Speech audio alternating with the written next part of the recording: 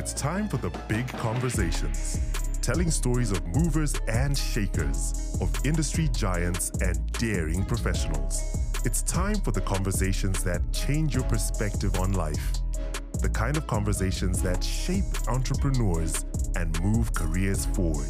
If you don't know where these conversations are found, we are sending you a GPS. But if you're listening to this voice right now, you are here. Welcome to the Growth Podcast. This is the GPS.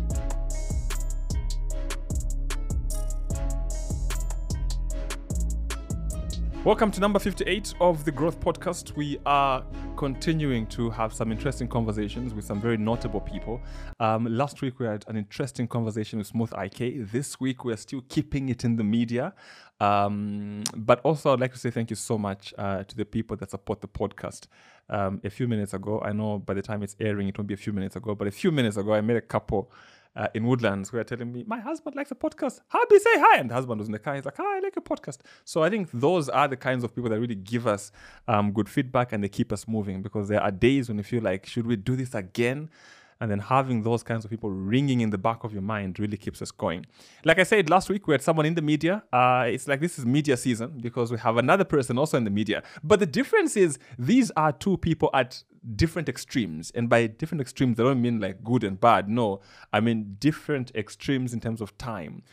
Smooth IK is still Smooth IK today, but he has been in the media for over 20 years. And my guest has been in the media not so long, but he has made quite some impact on his journey in journalism. I am talking about Jonah Buyoya, Dingindaba. Yeah. I said it correctly, right? Dingindaba, Jonah Buyoya. You're reminding me of the NAPSA thing where you go and get money. I said, no, but it says John Banda. I see you. No, you're not Banda John. You're not Banda John. Yeah. And Chakupita, just like that. But yeah, it's good to have you. How have you been? I've been good. I've got a question. Yeah. Is this like a real hourglass? Yes, this is hourglass. Oh, okay. You can see it moving, right? No, so the thing is, I bought one and it would finish in like 20 minutes. No. So it was like supposed to be an hour. This one is for an hour.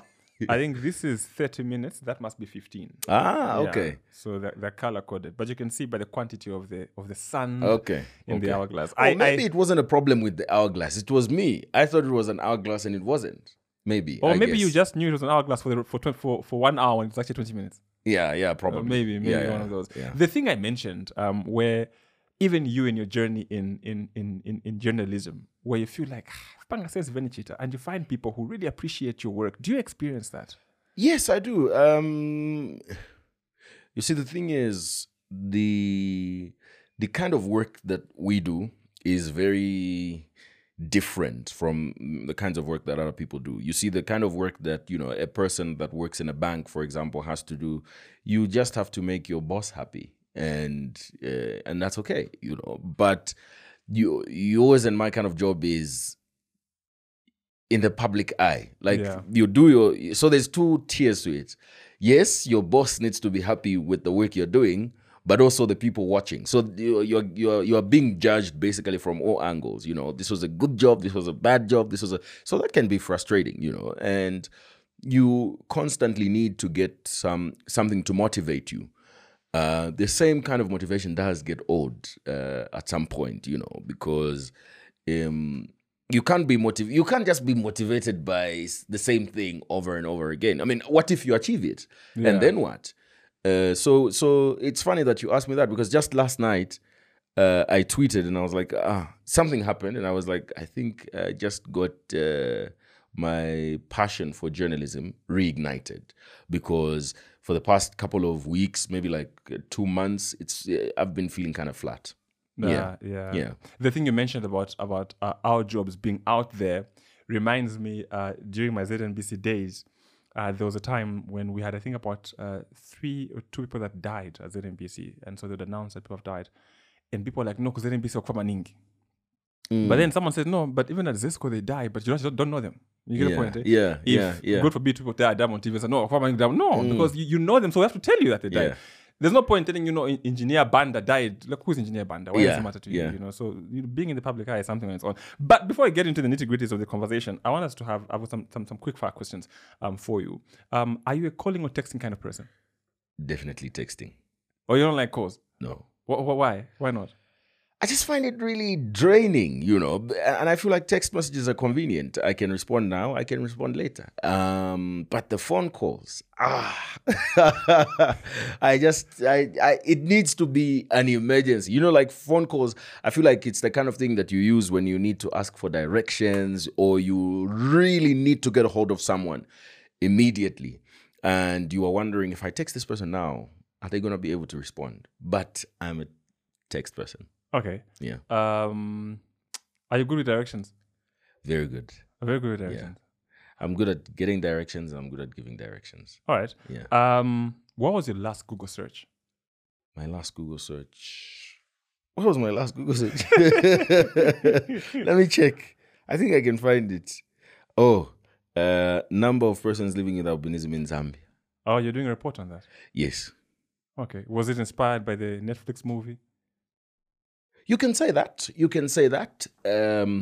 Yes, actually, it was. It was inspired by that, but it was more also inspired by a story that I read about a young lady who had her hand. In fact, the story is on her. Her hand was cut off by ritualists, and exactly that was my reaction. I mean, I could feel my skin crawling with how ruthless human beings can be. Like, we're just good like this, but like what's going on in people's minds is really so that guy was saying Chalo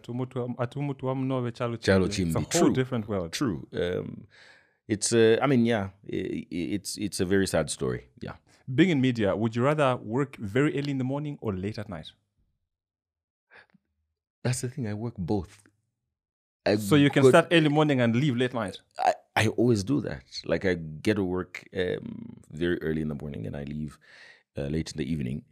And then the middle of the day is very dormant. Flat. Yeah, like it's very, very flat. So I do a lot of work in the morning and then I work in a creative space. So it's you know what I mean. It's a very, a creative space is a very unique place where someone can be listening to music and then there's someone there singing or something. But there are times when you just need sort of to concentrate, and I've discovered that it's my 6 to 7:30, both 6 to 7:30 p.m. and then 7 to about 9 in the morning. Okay, cool. Yeah. Where'd you grow up? 2 places, I can say that. I spent about 8 years of my life in Kabwe, and I spent 5 in Mazabuka, and then in Lusaka. Oh, so you speak Tonga? I do, yeah. Very well. Yes. Okay, but you don't look like you speak Nyanja. I do. I speak Nyanja. I think, so on a daily basis, I speak Bemba and Nyanja, but I speak Tonga. So how many languages do you speak? Can you do a flow? I mean, sorry, a flow. Flow? No. I mean, can you do a show, like, successfully? Like, can you do, like, a report in Tonga? No. It's not that deep. No, I mean, I can have a fully fledged conversation in Tonga, but I feel like a report would be a bit too technical. Much. Yeah. I would need more time to translate it, but I can have a very normal conversation. Except now that I've been away for close to 10 years, I find people kind of saying my Tonga is now a bit rusty, because I was like, pretty young when I was learning Tonga. But that's the thing. So, okay, here's another backstory. I was born in Mazabuka. Well, not in Mazabuka. I was born in Choma, but, my family was in Mazabuka. Mazabuka. Yeah, Mazabuka. So I lived like 5 years there. And then my dad got transferred. So we moved to Kabwe. And so we lived there for 8 years and then went back. So it's like my hometown kind of thing. Yeah. Oh, okay. Yeah. Who do you, before I ask my next question, your voice is very heavy. Have you thought about like just seriously commercializing? Yeah. Well, when you say serious, yes. I mean, I do voiceovers here and there, but not as much as you would want me to do. Yeah, I know. Yeah, Yeah. Who'd you grow up watching that really influenced you to go into journalism? Robert Marawa. Ah, the essay guy. Yes. I find him really good at his craft. I feel like when you look around, right, he's a guy that commercialized sport. Because when you think about sport, you're thinking about the actual sport, right? And most times, if it's not radio and you bring it to TV, people just want to watch the game. Like, that's usually the case. Like, just put the game, Wasting our time. Yeah. But that guy managed to commercialize sport. He had a whole talk show, Thursday Night Live with Marawa.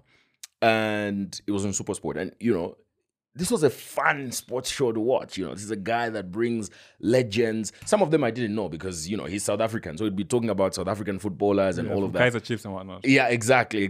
And a lot of those I don't know. And then he would bring, but here's the thing, he would bring music, and merge it. And it would always have it would always make sense why this artist is there. You see how Burna Boy performed at the World Cup. So he'll bring Burna Boy, but ask him about his experience performing at the World Cup. And he would ask, another thing, he would ask very deep questions because his thing is a lot about accountability, So when he has sports administrators, he would ask things that, you wouldn't think of. And he's always very brave to ask those tough questions that would make people uncomfortable, but are important questions to ask. So I've always thought about him as and he used to get a lot of money then. I don't know how much he gets now. Yeah, he used to, because I think I saw him, I saw DJ Fresh on McGee's podcast, and he made reference to Marawa, and they said, look, the guy at the morning show on SABC has got some radio station, Metro, I think. Metro FM, yeah. Metro.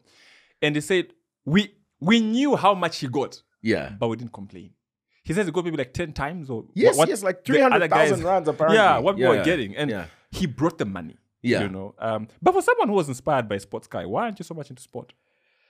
I've never been into sports. I used to run 100 meters when I was like 10. Then I just couldn't run anymore. I don't know. I think I also got... So here's the thing. I got more aligned to current affairs because, one, I was in the press club at my school. I was in the debate club. And also, I was just surrounded by a lot of people that were interested in current affairs. I'll tell you this. I remember... This is how interested I was in current affairs. When President... Levi Mwanawasa died, I was so young. I was quite young. I was, I think, 11.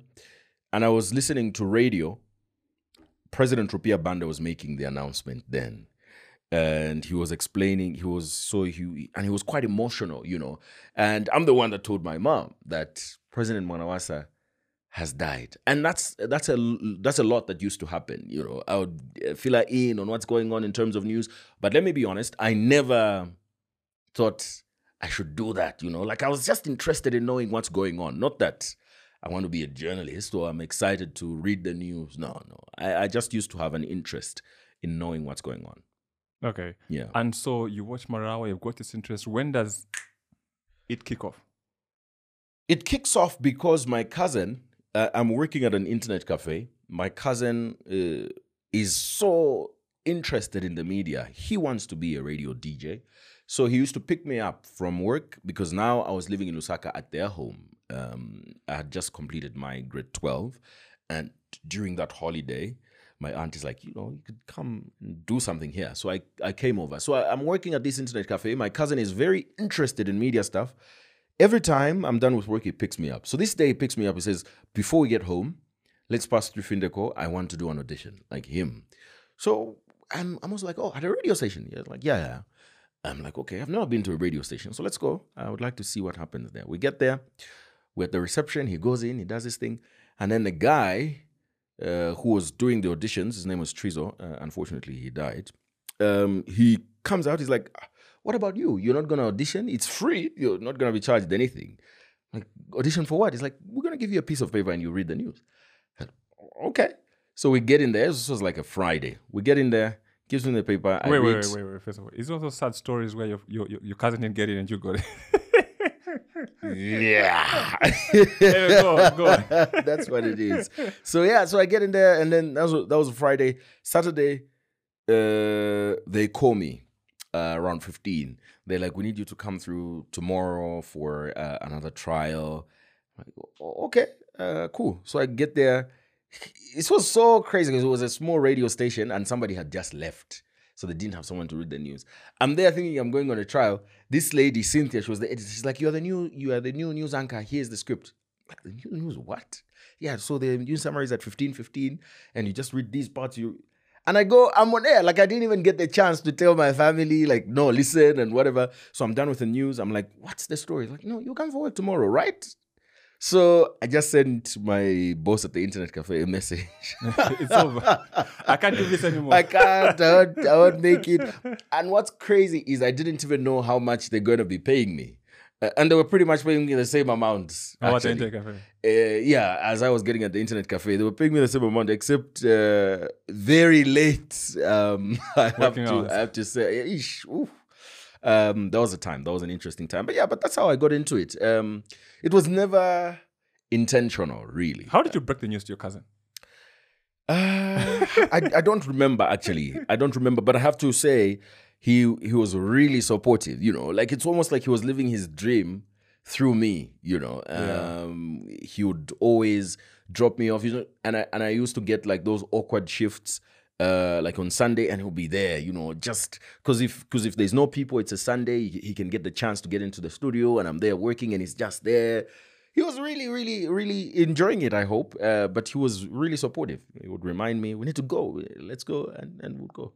Even when it was really tough, like I'm only like, 17 or whatever. So why am I working where they're not paying me for like 3 months? But you just be like, no, like, just keep doing it.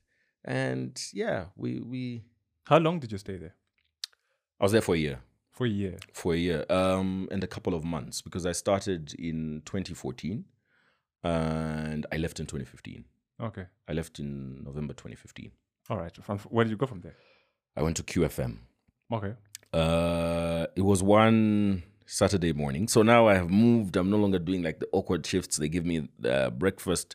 I'm doing breakfast on a Saturday morning. And... right after the show, so the show is 6 to 10. Right after 10, I get a call from a guy called Nando. He was working in the production then. He's like, I was just listening to you right now. Come to QFM. Let's have a meeting. I get there, and they just offered me a gig. Like, they just offered me a gig just there. They're like, there's a TV station that's coming up, and I think you can also make good TV. So you'll be reading news on radio, and then you're going to be doing... you'll be reading news on radio, and the same show that you're doing, you'll be doing here on Saturday. I'm like, okay. And that's my horrible history with the short notice. Because they were also quite impatient. I think they had just gotten rid of someone also, I think. So it's like, this coming week, you need to come through. So you need to start on Monday. But this time around, I was like, no. I can't. Because then, I had like developed a relationship with the channel. I said, no, I can't leave. The inconvenience. Yeah. So I have to give them notice. It was only 7 days notice. Not enough. I wouldn't do that now. But yeah, and I jumped on that opportunity. December 31st, we started QTV. And yeah, I think that was also a defining moment, because then I just discovered that I can do TV. And I was literally the first face to appear on QTV when it opened, because we did like an intro video. They should have a statue of you outside. True. Yeah, like that Ferguson one at Manchester United. Yeah. One. Yeah, outside. I did. I hope you're listening. The Nyamas. But yeah, so it was then. And I'll tell you, at that point, we really didn't see what we were doing. I was quite excited with the radio because QFM is a big radio station in Zambia. I mean, it's one of the household names when it comes to private radio. A lot of things have changed since they were at the top. I don't think they are still, but it's a very big brand. So imagine being associated with that, And also, I used to listen to Roberto when he was on QFM because it was like the fresh channel back in 2010 and somewhere there. So being there was exciting. And then we didn't really realize that, this TV channel, has opened me up to something new. Slowly, I was disappearing on radio, like I was slowly disappearing on radio.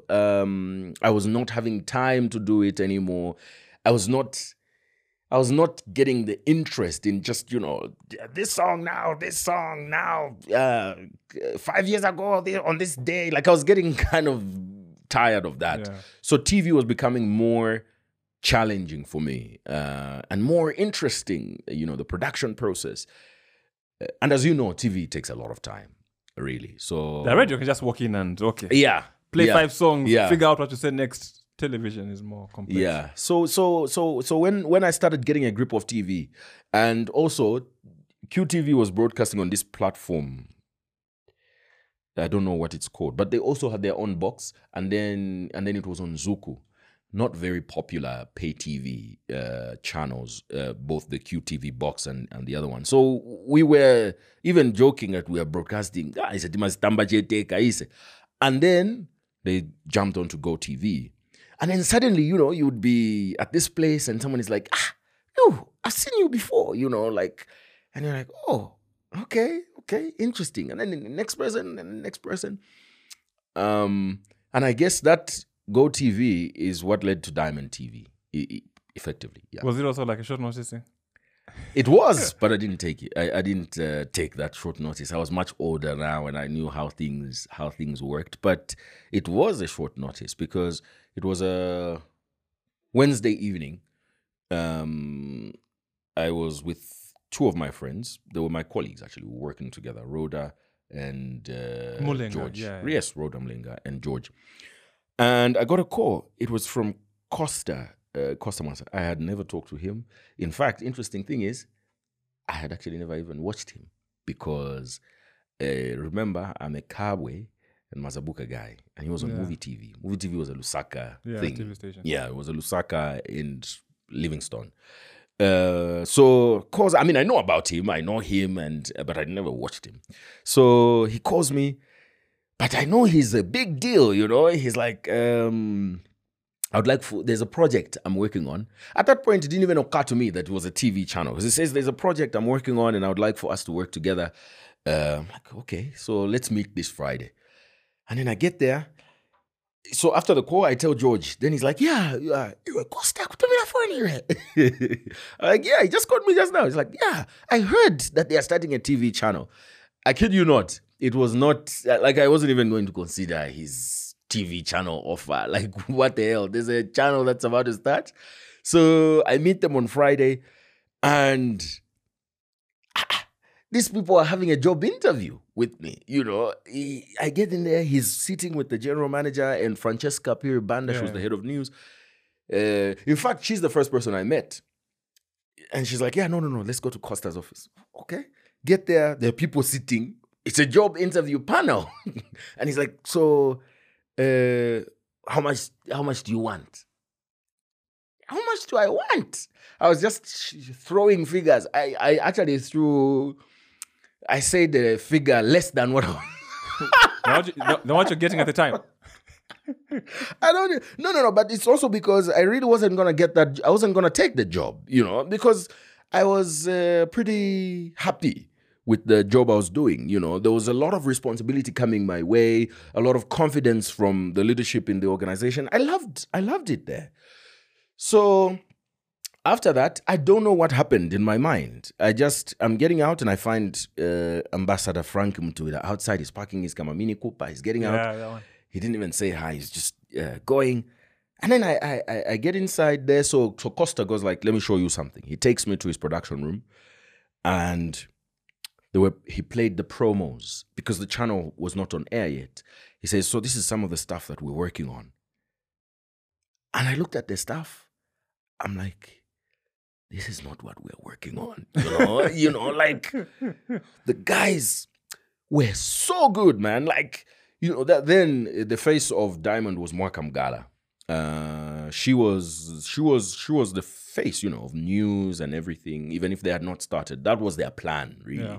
And I look at her, she's very well spoken, and she's got this, I don't know, just that next level kind of thing. Yeah.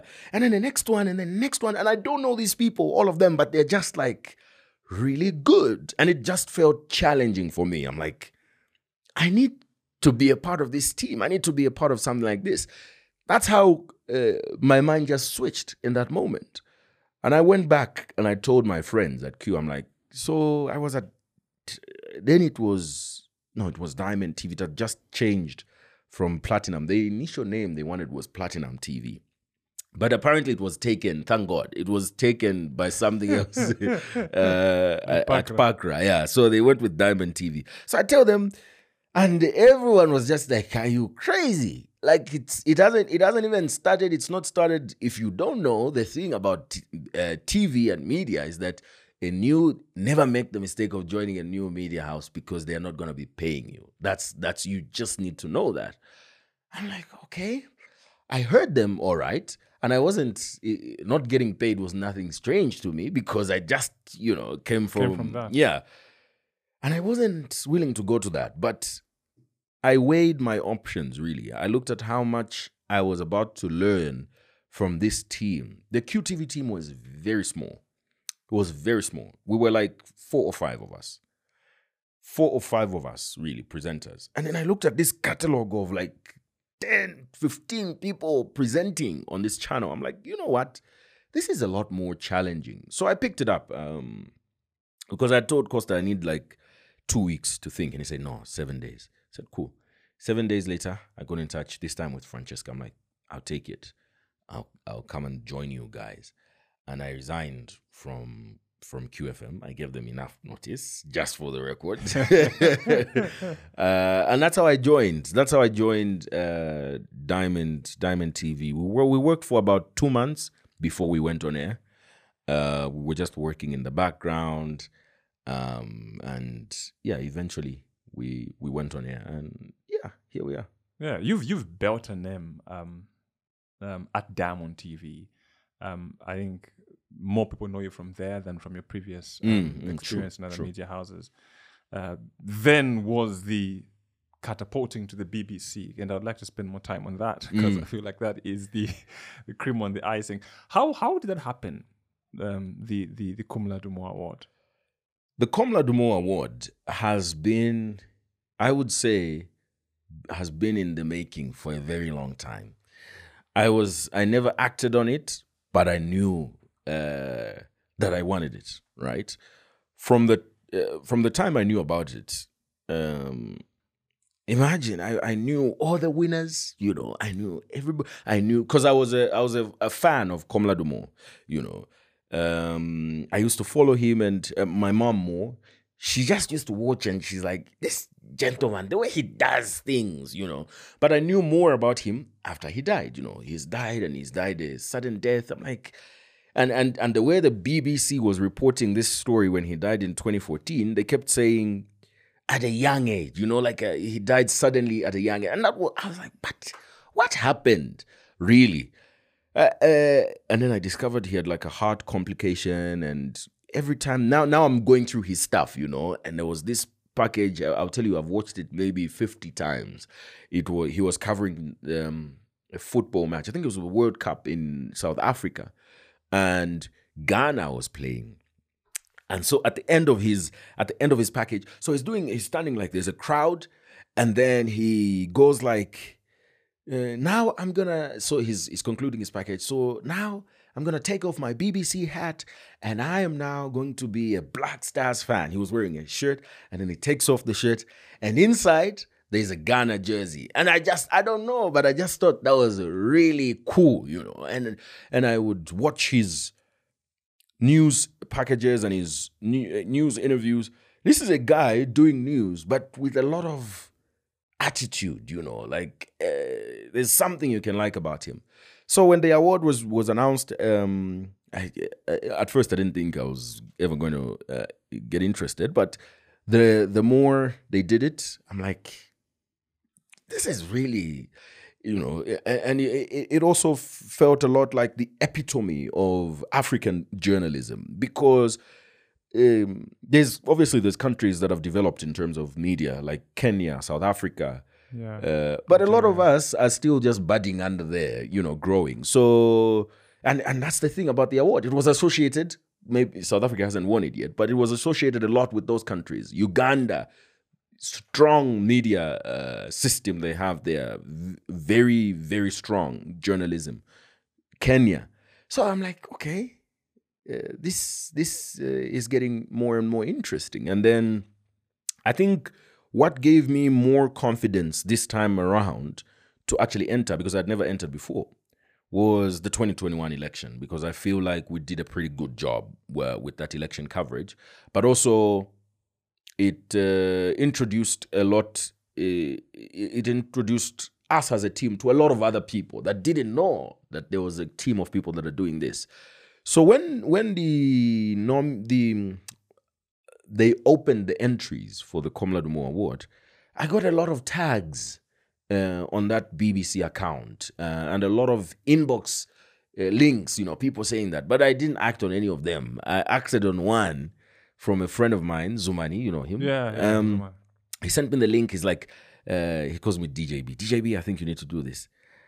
And I said, I would love to, but I don't know. I just don't feel... You didn't see the angle. Yeah, like exactly. I didn't see and that's the right word. I didn't see the angle. At that time, I'm like, But he insisted. He said, and these were his exact words. I mean, so what are you going to lose if you try?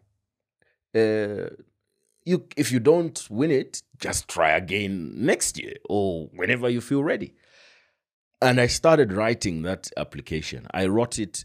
It's pretty rigorous, to be honest. And it was quite draining. You write and they say not less than 500 words, and you write, and that's just one question. You write 4 questions, and then you click next thinking it's wrapped up, and then there's another thing, just trying to get your thought process. So I wrote it for a good 3 weeks. I was just writing whenever I get the chance. I write, save, write, save. And then I submitted it. But when I submitted it, I was like, whatever, man. After some time, I got an email. And the email said, you've made it to the next round of the selection process for the BBC Komlar Dumor Award. At this point, you need to submit some of your work. I didn't know my colleague, Amina Kaunda, had gotten the same email because she had also entered. And before I knew it, because I saw it, and I will tell you this, I was never gonna say that I entered for this award. Because first of all, I was skeptical and everything. Then the next thing, she had posted that she had made it to the next round. She had a whole press statement. And I posted in the management group, because I'm part of management at Diamond. I posted in the management group. I'm like, so it's actually 2 people from Diamond TV that have gotten this. He's like, what? My boss like, what? I'm like, yeah, I also made it to the next round. He's like, but why are we not posting about it? I was like, I was really just trying to keep this under the wraps, But he was like, no, it's good for the company profile and all that. So then we published that.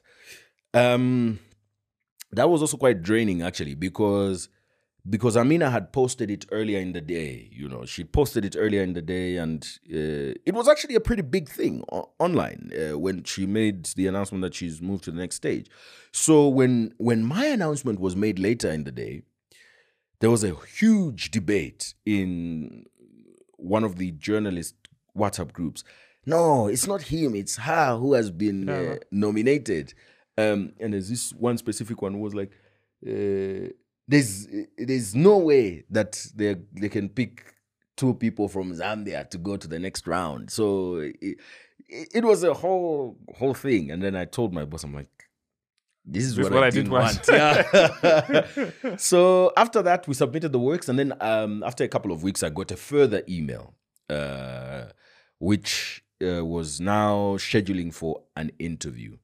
And I was talking to renowned African journalists, 2 from the continent, and one she wasn't an African journalist. She's one of the editors for the BBC, and then the head of Africa BBC. So after that interview, I actually told my friend, I was like, I think we've lost this. Because imagine the first question they asked me in that interview was, imagine, so this guy is like, Jonah, do you feel like you're a good communicator? I said, I think so. He says, okay, imagine you are talking to somebody that's blind and they've never seen before. How would you describe the color yellow? Oh my goodness. Dude, I was preparing questions about conflict in Africa. You know, the war in Iraq, exactly. What do you mean? South Sudan. What do you mean I describe the color yellow to someone who's never seen before? And I kept thinking in my mind, everything I'm going to say is something for you to relate. You need to have seen something, you know. Before. So I said, when you close your eyes,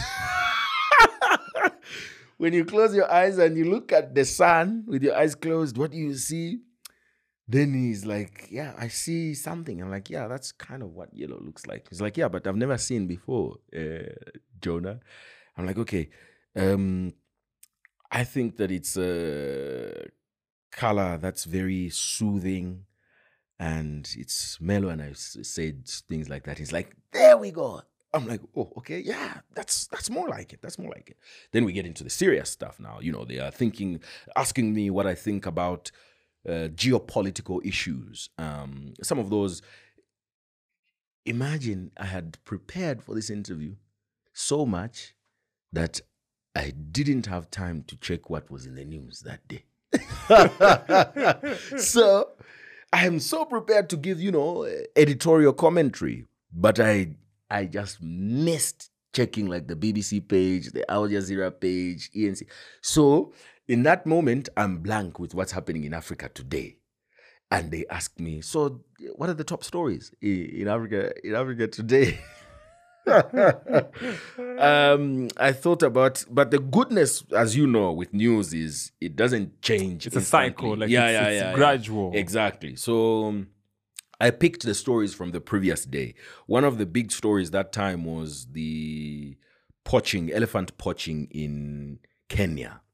So I spoke about that, and I spoke about it, in some sort of detail to buy time, because I'm like, I don't have anything else to say. I have. Let me maximize on this. Yes, and then I said, the continent continues building up to William Ruto's bid for presidency. No, he had just announced his running mate. I said, so William Ruto announced his running mate. Raila Odinga also just announced his running mate. And I'm there balancing, like I know these things, guys. I'm like, okay. And then they asked me about this strange story that I'd only read about once. It's about the Uyghurs in China. And they asked me, and I really just nibbled on what I knew. And then after that, it was more about my opinions on issues. And then I had to do a correspondence. So they get a guy who's like in studio, and I'm a guy that was doing the same Uyghur thing in China. And they say, you have 10 minutes.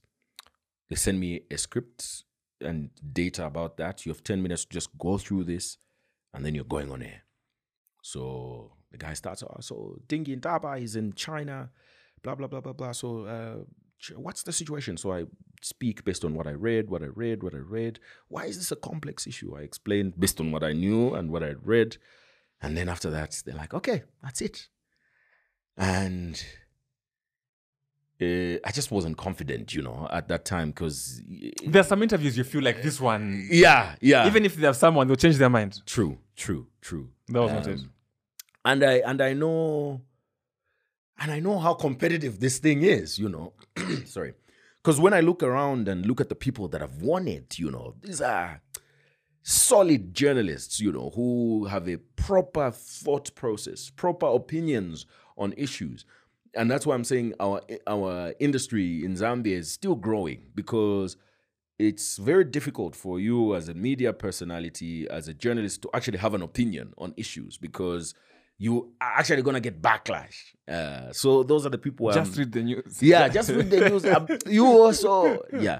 So those are the people I'm comparing myself with. After that, I'm like, I think you can't tell me in Ghana, in Nigeria, in Kenya, in South Africa, there's no one who's done better in that. And yeah, after that, I forgot about it. That was April. Because they expressly said in that interview, they said, we're only going to get in touch with you if you've won. At least, yeah. If you've been shortlisted further. Yeah, you're right. So after this stage, if you don't hear from us, then unfortunately... It's not us, it's you. Yeah. So I forgot about it. This is April, man. I forget about it. May, there's zilch, nothing. I'm getting nothing. I'm like, okay, I guess we have to try again next year.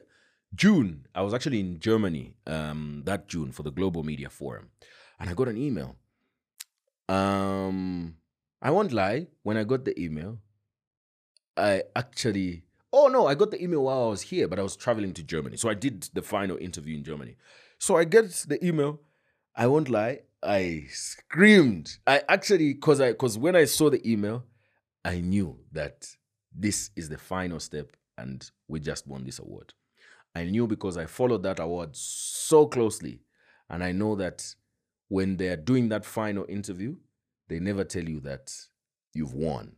Because they want, I don't know if I should say this, I should review this. Well, they need to change the strategy now, but they don't tell you in the email that you've won. They schedule for like some sort of interview because they want your authentic reaction on that video.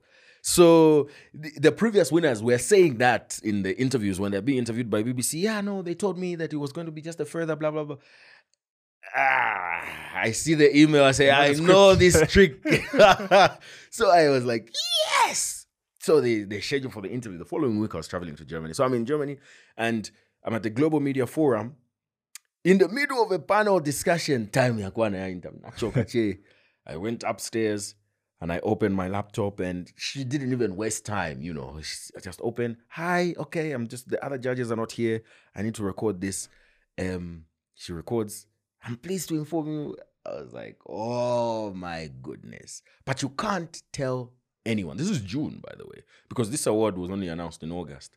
You can't tell anyone apart from your mother and your workplace, because you're going to need, to transition for the period that you're going to be away. So, and I was with my boss, by the way, in Germany. So I go outside, I come back, I'm so chill, like the session is going and everything. Then I go like, you remember that? You remember that Komlar Dumor one? Yeah, the one you. I said, yeah. They just told me that I won it. He said, what? I said, yeah. They just told me. Why are you so chill about it?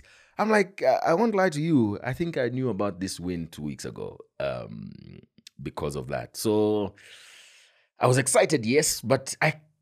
It was a bit of odd news for me at that point. But so he was very excited. We even cut short our participation in the panel discussion. So we went outside. And I came back. I had to hold this in for months, because that was 22nd June.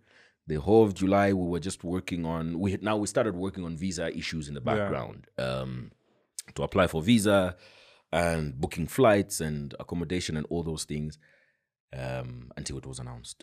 You never had that? Let me just break the news. What if I die? To be honest, I started breaking it to people close to me. No one linked it. No, none of them leaked it. None of them leaked it. There were just like 5 people. I'll tell them and okay, I wouldn't expressly say it, but I would leave hints here and there, like, something big is about to happen, blah, those kinds of things. And I could tell that they know what I'm talking about. But yeah, because my mom didn't really know what it was anyway. So I wasn't worried about her, because even when I told her, she really didn't know. But she only realized how big it was when it was announced and how much of a frenzy it caused. So then she's like, but even then, you know how moms are. She was happy, but she really is like, okay, I don't know what this is, but I'm happy for you. I'm happy for you. But yeah.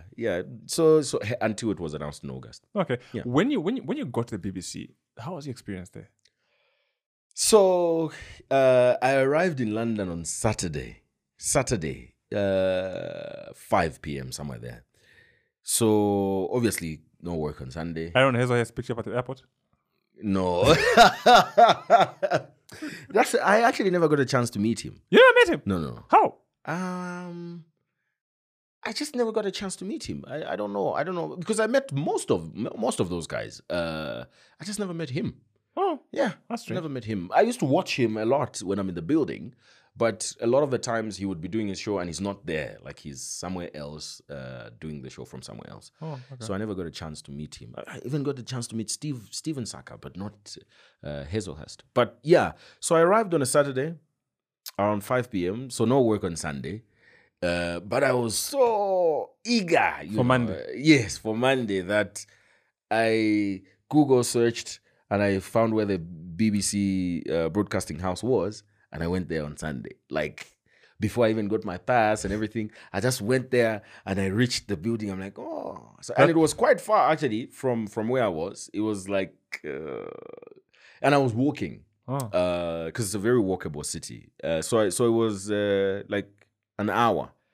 And I got there. I didn't know. Also, it was exciting to see a lot of things, a new place. So I wasn't noticing how far I was going. Yeah. I get there. I'm like, okay, cool. I took some pictures, blah, blah, blah. Went back. And my supervisor was to pick me up in the morning the following day. Because according to her, this is a new guy. Doesn't That's the guy is already at the reception. So she comes, picks me up in the morning, and, she's running me through. So we go this way, we get into the train and everything. Tafika. She's like, so this is the BBC. I said, I know. She's like, what do you mean? I'm like, I was here yesterday. Oh, so why did I have to come and pick you up then? You should have. I'm like, no. I knew where it was, but I didn't know about the transport system and how it works. So I needed orientation with that. So get in there.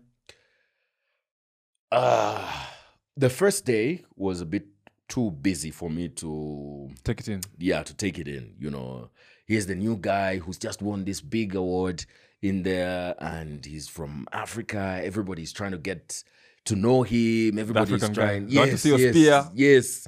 It's everyone coming to say hi and orientation. I have to get my desk. I have to get my passes. I have to get my IDs and all those things. So day one was really. It went by real quick. Day 2, I'm getting there on my own. I just have to go straight to my desk, and I'm getting to work. Then I'm like, what? Is this actually real? I just get there. I just get to the door. I just put my pass. Can you imagine that? Like, what? I don't need somebody to help me, just me. I get there. And I mean, it's a huge establishment. You get 4,000 people working in there every day. So there are people you'll meet that you'll never meet ever again. But I get there and the security guy remembers. He's like, it's the guy. Yeah. And most of the security there are like Nigerian or Ghanaian or something. So they see something in common. One of us. Yeah, one of us. So I get there and I'm at my desk. And I look at the pass. It's got my face. It's got my name. And it says BBC reporter. And, there's a lady that comes. She's got like a piece of paper. It's got my email, my work email, and my password. And now I'm taking it all in. I'm like, what? this is happening, and you know, I'm just there. I receive an email. We've got a production meeting for Focus on Africa at I think it was 11 because of their time change. So it was at some point at 9 and then at another time at 11. I get to the desk. Nobody's treating me like I'm a newbie, you know. I just get a briefing and this one and this one. And, you know, the editor runs through this. So, Jonah, you're going to work on this story. Okay. And it was a really I learned a lot, to be honest. I learned a lot about the workplace because it was unlike a typical workplace I'm used to, you know. They give me this task, and maybe because I was the Komlar Dumor winner, but after the show, we sit for a post-production meeting, and they're like, Jonah, just TX this first story, and everybody's applauding, you know, they're happy for you. It was really motivating, and there was a lot to learn with how fast-paced everything is. It wasn't much of a challenge, the fast-pacedness, because first of all, we are 15, 20 people working on this show back home. You are alone. So I can handle the pressure, but I was still excited. And it gave me a lot of power, to be honest, because I pick up a phone, I'm calling someone from London and I'm calling someone in Sierra Leone. They've never heard of me, you know. I call this person, I'm like, oh, my name is Dingindaba. I'm calling you from the BBC in London and would like to feature you. They're like, yeah, sure.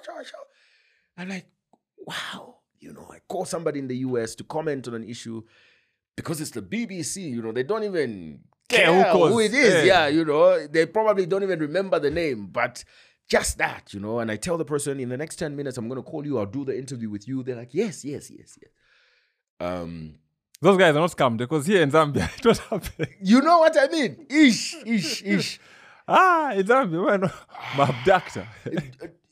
I mean, it was a lot to learn. And you know, although it was a lot of, it was a bit overwhelming for me also because, unlike everybody that works in there, people work on the same team for the rest of their life. But because I've only got 13 weeks to work there, effectively 10 weeks because I had to spend some weeks outside of the UK, hence me being in Seychelles. But every week I'm on a new team. So that's a bit overwhelming. Yeah, you the know, diversity. By Wednesday, Thursday, you are familiarizing and you make just when about to some settle. friends. You settle. Next week, you are on this team. So that started taking a toll on me, you know, because every week I need to start afresh, basically. But I knew why I was there, so I had to do what had to be done. There's a lot of hype around your first presentation, Focus on Africa. How was that behind the scenes? Like, what do you have to go through before you actually sit behind that desk? Because of the fact that they are quite alive to the person they've brought, you know, they've seen, because I had to submit some of my work, so it really wasn't. It was never a "this is how you present" kind of thing. It was more, "this is how we produce." You know, because as a presenter, you have to be part of the production process. You're not the one producing, but ultimately, everyone submits their tiny scripts to you, and then you rewrite to suit how you speak, because you're also a journalist. So when they send,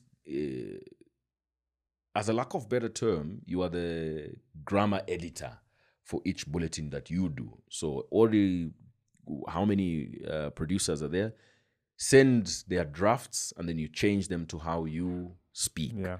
So that was what I was being run through, and I had Lukwesa on my side. The odds were really on my side because, one, I feel like it was also very accomplishing for her, you know, because he's a Zambian, and she was really in it, you know.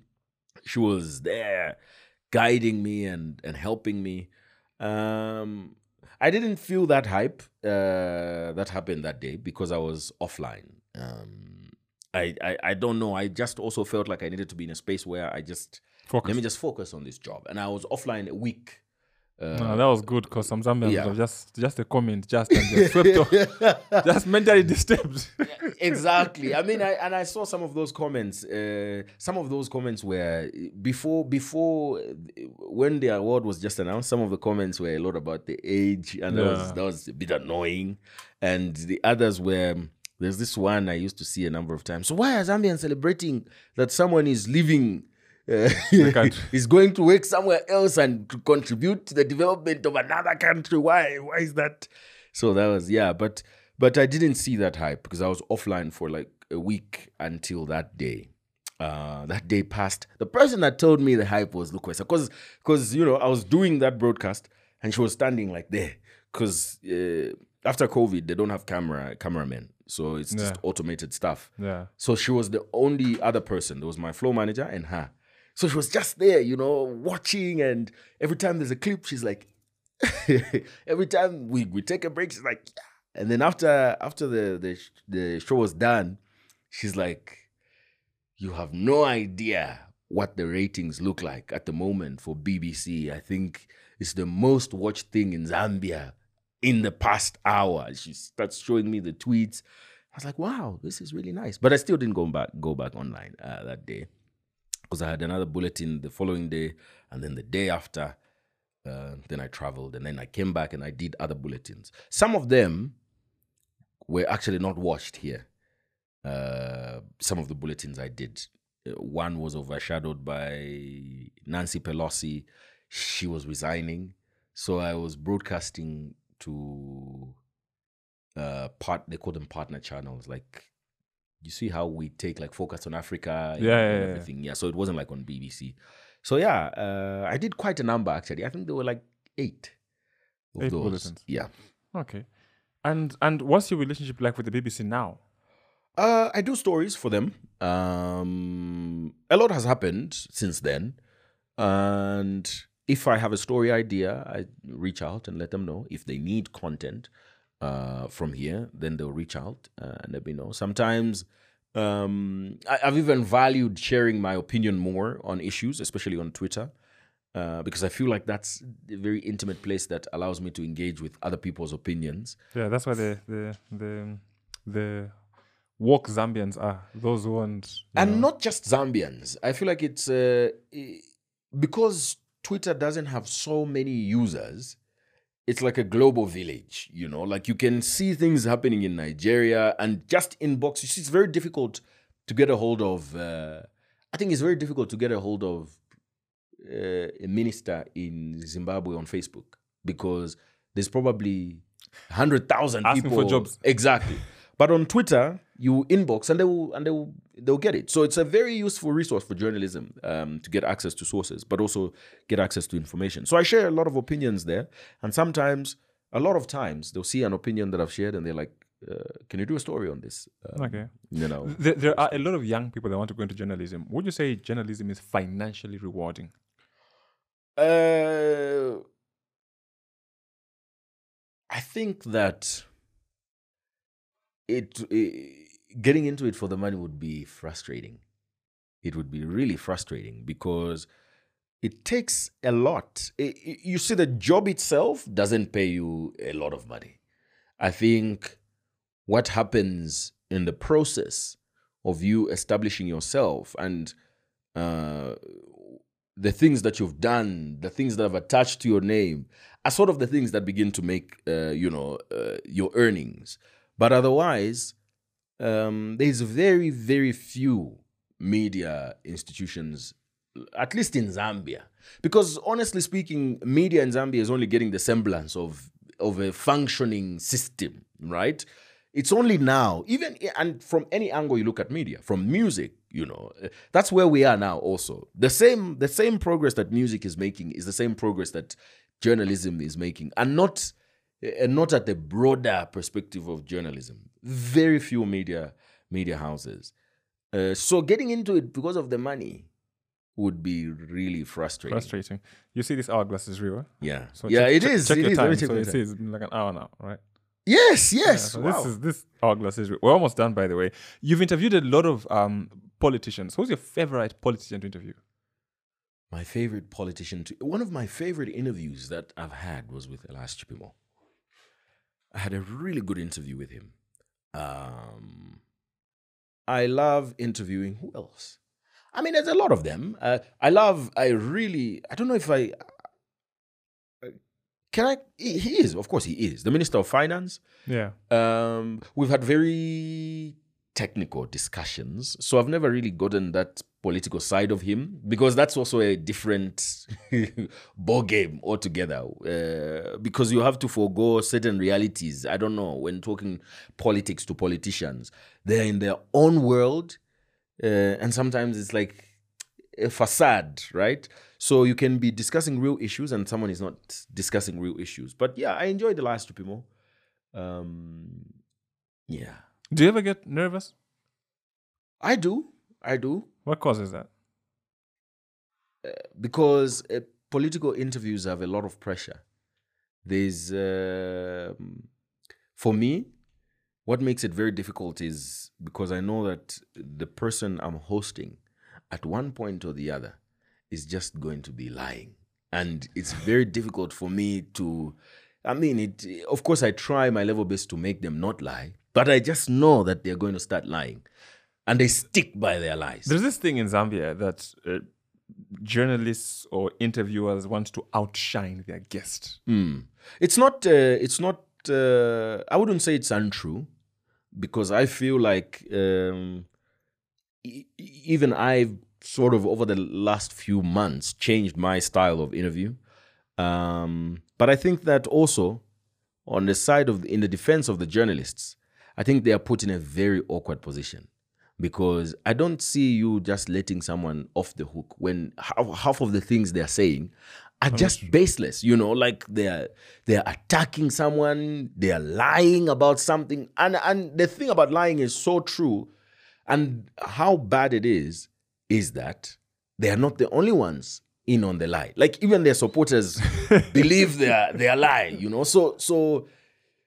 So you have a complex issue, because now you need to prove that I'm not just arguing with you. You know, you are lying, and the reason you are lying is because of this.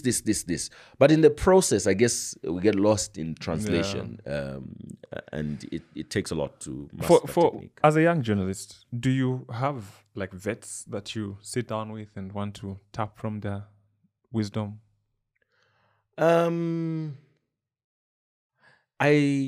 I learn more by observing people. That's one of my attributes. I don't know, but I really find it difficult to ask because I don't like overwhelming people. So I look at how somebody does something and I wonder within myself, how could he possibly know that, you know? And then I will try to do my own research. When an opportunity presents itself, I will ask, because there are certain scenarios where maybe you, I don't know, have a chance to sit down with somebody, you meet somewhere, and they seem to open themselves up to that kind of a discussion. I'll push in a question or two. And I say this because I also know that it can be quite overwhelming, even on my end, for so many people to be asking the same thing, basically. So I put myself in those people's shoes as well, you know. So, and some of the questions that we want answers to as people are very complex questions. Like a question like, what motivates you? Like, you know, like, so how I struggle to answer that question is how I imagine it must be complex for people, because sometimes people are still discovering themselves along the way. Okay. Where do you see yourself in 10 years? You're still discovering yourself. Actually, I am. It's one thing I always say, even when somebody is asking for my advice, I say I'm actually still discovering myself. But I'll tell you this: I think that my passion for journalism has never been stronger. In 10 years, I want to do stories as impactful as the stories Christiana Manpo has done. Stories that change a narrative, stories that could potentially get you a Nobel Peace Prize, stories that add context to society. Like after watching a story and you're like, oh, so that's why this is happening, and that's why it has to happen from 10 years from now, because a lot of work has to go into it. A lot of people in the private media want to come to ZNBC. Is there something to think about? No. You feel like government is too rigid? Yes. I'm not shy to say that. Because the reason I ask is because I've seen that. And for a lot of them, I think that most people left movie TV, yes, most of the private stations, and they come there. And that's why I asked why, because it actually doesn't. The opposite rarely happens. It rarely happens that they leave for private media. No. I mean, I feel like also the other reality of it that people don't know. You know that people have a lot of complaints for ZNBC. And for some reason, they think that ZNBC just doesn't have the human capital, which is a huge myth that people don't know, because some of the country's best media minds are there.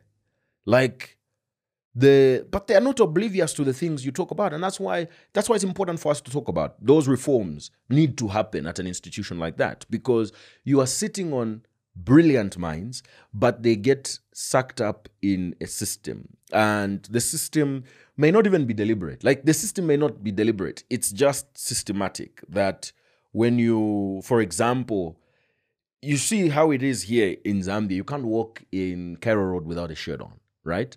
Yeah. But you go to an island nation and you're seeing people walking in the middle of the town without a shirt on, and it stops being awkward for you. Like, even you can take off your shirt and you start walking. Similarly, it might just be the way the system is, that you just get there and you notice how things are done, and no one has ever told you, no, you don't do this and that, but you just start doing things the way the system allows. And that's why I feel there's a need for a reform. And if there's a deliberate reform that is being done, that has to be commended, because people need to flourish. All right. I hope you won't go to ZNBC for an interview and they just play back that clip. Just play. Well, for me to go there for an interview, then there should have been a reform.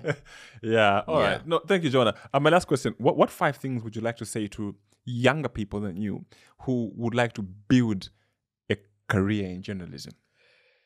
The first thing is you just need to be in the know. And that's you need to read a lot. I need to change that, because I don't like telling people to read a lot anymore. You just need to be informed. And I say this because I'm now getting accustomed to the fact that some people are just not readers. They don't like reading. So whatever gets you informed, get informed. The next thing is, it might sound cliche, but you need to get that fire burning, like the passion. You need to get it burning, because without it, you're just going to be any other journalist. Just any other journalist. Because you can teach somebody to be a journalist, a good one at that, but you can't teach somebody to be a passionate one. The third thing, I'm saying 5 things. Yeah. I don't know how I can say this, but keep discovering yourself. Yes, that's what I wanted to say. Keep discovering yourself. There are things that you know about yourself. There are things that help you do your work, but there are things you don't know about yourself that are actually very useful. And you keep discovering yourself by interacting with more people alike, who are like you, or maybe not, but keep discovering yourself. The fourth thing you've probably heard a million times, but I think that it defines people that make it and that don't, to be disciplined. And discipline comes in different forms. So, but I personally feel the best discipline that will come your way is to do the work for the things you want to achieve, because generally as young people, I don't know where it comes from, but we just feel like we don't have a lot of time. And so because we feel like we don't have a lot of time, we don't have the time to put in that hard work, right? Like, you want that result, but not to be associated. Yeah. So be disciplined enough to achieve what you want to achieve and work through that process. The final thing is personally something that I've come to believe in and I've come to live, that no dream is too big. Just do it. And if there's a reason why you feel like you can achieve that thing that you want to achieve. So just do it. The narrative needs to be that the world has only one standard. Thank you very much, Jonah. It was a pleasure hosting you. It was so much fun. I can confirm that I am not an introvert. and you're a good storyteller. Am I? Yeah. Oh, okay. Okay. Yeah. You know, that's when you're growing up, who would watch a movie? Yeah. Shimika the movie for you, and they do it so well. You go and Shimika the movie like you also watched it. Like you watched it. Yeah. Okay. Good storyteller, but I'm sure it comes with the art. You know. It does. Yeah, it comes with the art because you have to tell stories really. And it was good having you. You're a good spot. It was so much fun. Keep doing what you're doing. I feel like there are no limits. For someone who's stepped into the BBC, I think you have a different mindset compared to other journalists who have only practiced their craft here, because now you know to say, look, if I can go there, I can also go there. If I can go there, out of stage, you can go to DW, but you can't speak German. So like that's out. But don't rule it out. Maybe they want to... DW speaks English also. Oh, yeah, they do. Yeah. I mean, with GW, with the France 24, with CNNs. Yeah. I feel like it's limitless, really. It's limitless. True. And stories like yours, it's like a Patson Daka. Look at Patson Daka. Now parents are having their kids go for training and end up Kubasa Academy because they know now that is a way out. Those days it would be they'll beat you, come home. Because I saw this thing where it said most parents, if their kid is good at playing tennis but bad in mathematics, they'll go and find a math tutor instead of going to find a tutor for tennis and say, this guy is good, let's invest in that. Yeah. So I feel like people like you are really turning the tide so that we have more people appreciate the art, appreciate, careers like journalism, which those days say, no, but Jonah and I UK. Then, okay, you can also go. Yeah. So but keep doing what you're doing, man, and do the best. Thank you. Thanks so much.